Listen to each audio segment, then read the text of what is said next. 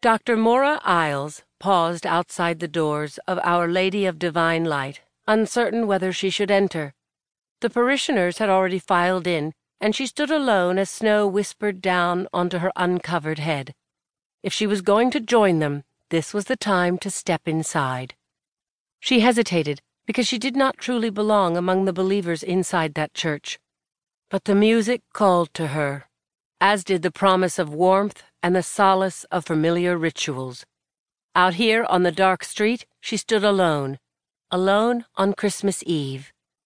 She walked up the steps into the building. Even at this late hour, the pews were filled with families and sleepy children who'd been roused from their beds for midnight mass. As the strains of Adeste Fidelis faded, Maura slipped into the first empty seat she could find near the back. Almost immediately, she had to rise to her feet again, to stand with the rest of the congregation as the entrance song began. Father Daniel Brophy approached the altar and made the sign of the cross.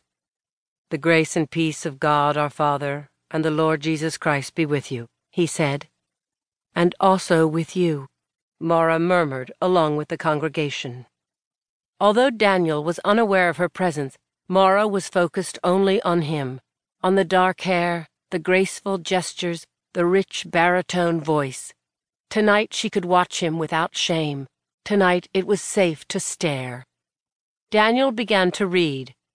"And the angel said unto them, Fear not, for behold, I bring you good tidings of great joy, which shall be to all people, and this shall be a sign unto you.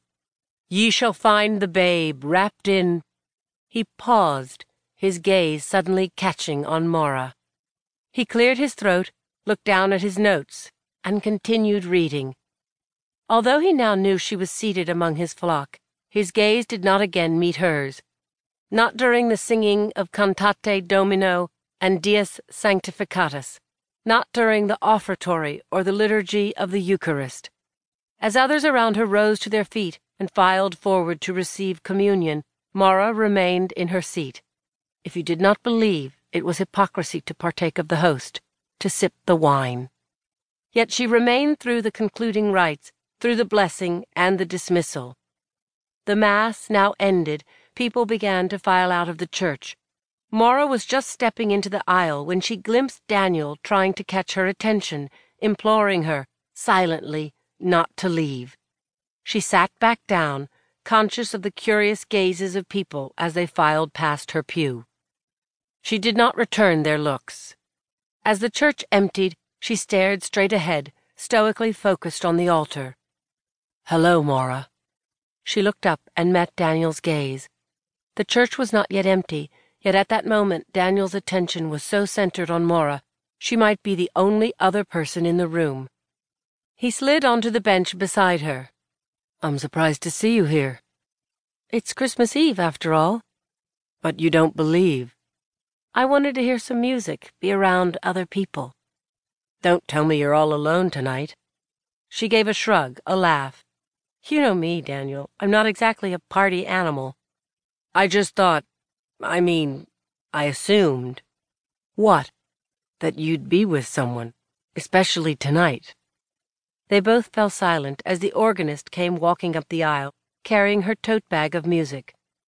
"Good night, Father Brophy." "Good night, Mrs. Easton. Thank you for the lovely performance." "It was a pleasure." The organist continued toward the exit. They heard the door swing shut, and they were finally alone. "So why has it been so long?" he asked. "Well, you know the death business, it never lets up."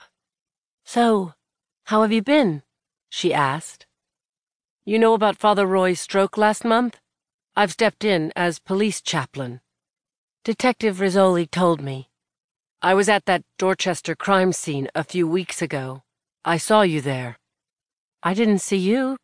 You should have said hello." "Well, you were busy." He smiled. "You can look so fierce, Maura. Did you know that?" She gave a laugh. "Maybe that's my problem." "Problem?" "I scare men away." "You haven't scared me." "How could I?" she thought. "Your heart isn't available for breaking." Deliberately, she glanced at her watch and rose to her feet. "It's so late, and I've already taken up too much of your time." "It's not as if I have any pressing business," he said as he walked with her toward the exit. "You'll notice I have nowhere else to go tonight either." "Good night, Daniel," she said, turning toward the door. "Will it be another 4 months until I see you again?" he called after her. "I've missed our talks, Mora." She hesitated, her hand poised to push open the door. "I've missed them too. Maybe that's why we shouldn't have them anymore." Her cell phone was ringing. She fished it out of her purse. At this hour, a ringing phone could not mean anything good. "Dr. Isles," she said. "Merry Christmas," said Detective Jane Rizzoli. "I'm kind of surprised you're not at home right now. I tried calling there first."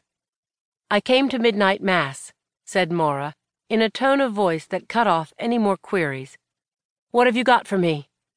"Address is 210 Prescott Street, East Boston. A private residence. Frost and I got here about a half hour ago." "Details?" "We're looking at one Vic, a young woman." "Homicide?" "Oh, yeah." Mora disconnected and found Daniel still watching her. "You have to go to work?" "I'm covering tonight." She slipped the phone back into her purse. She buttoned up her coat and walked out into the night.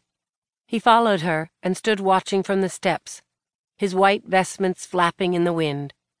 Glancing back, she saw him raise his hand in a goodbye wave. He was still waving as she drove away.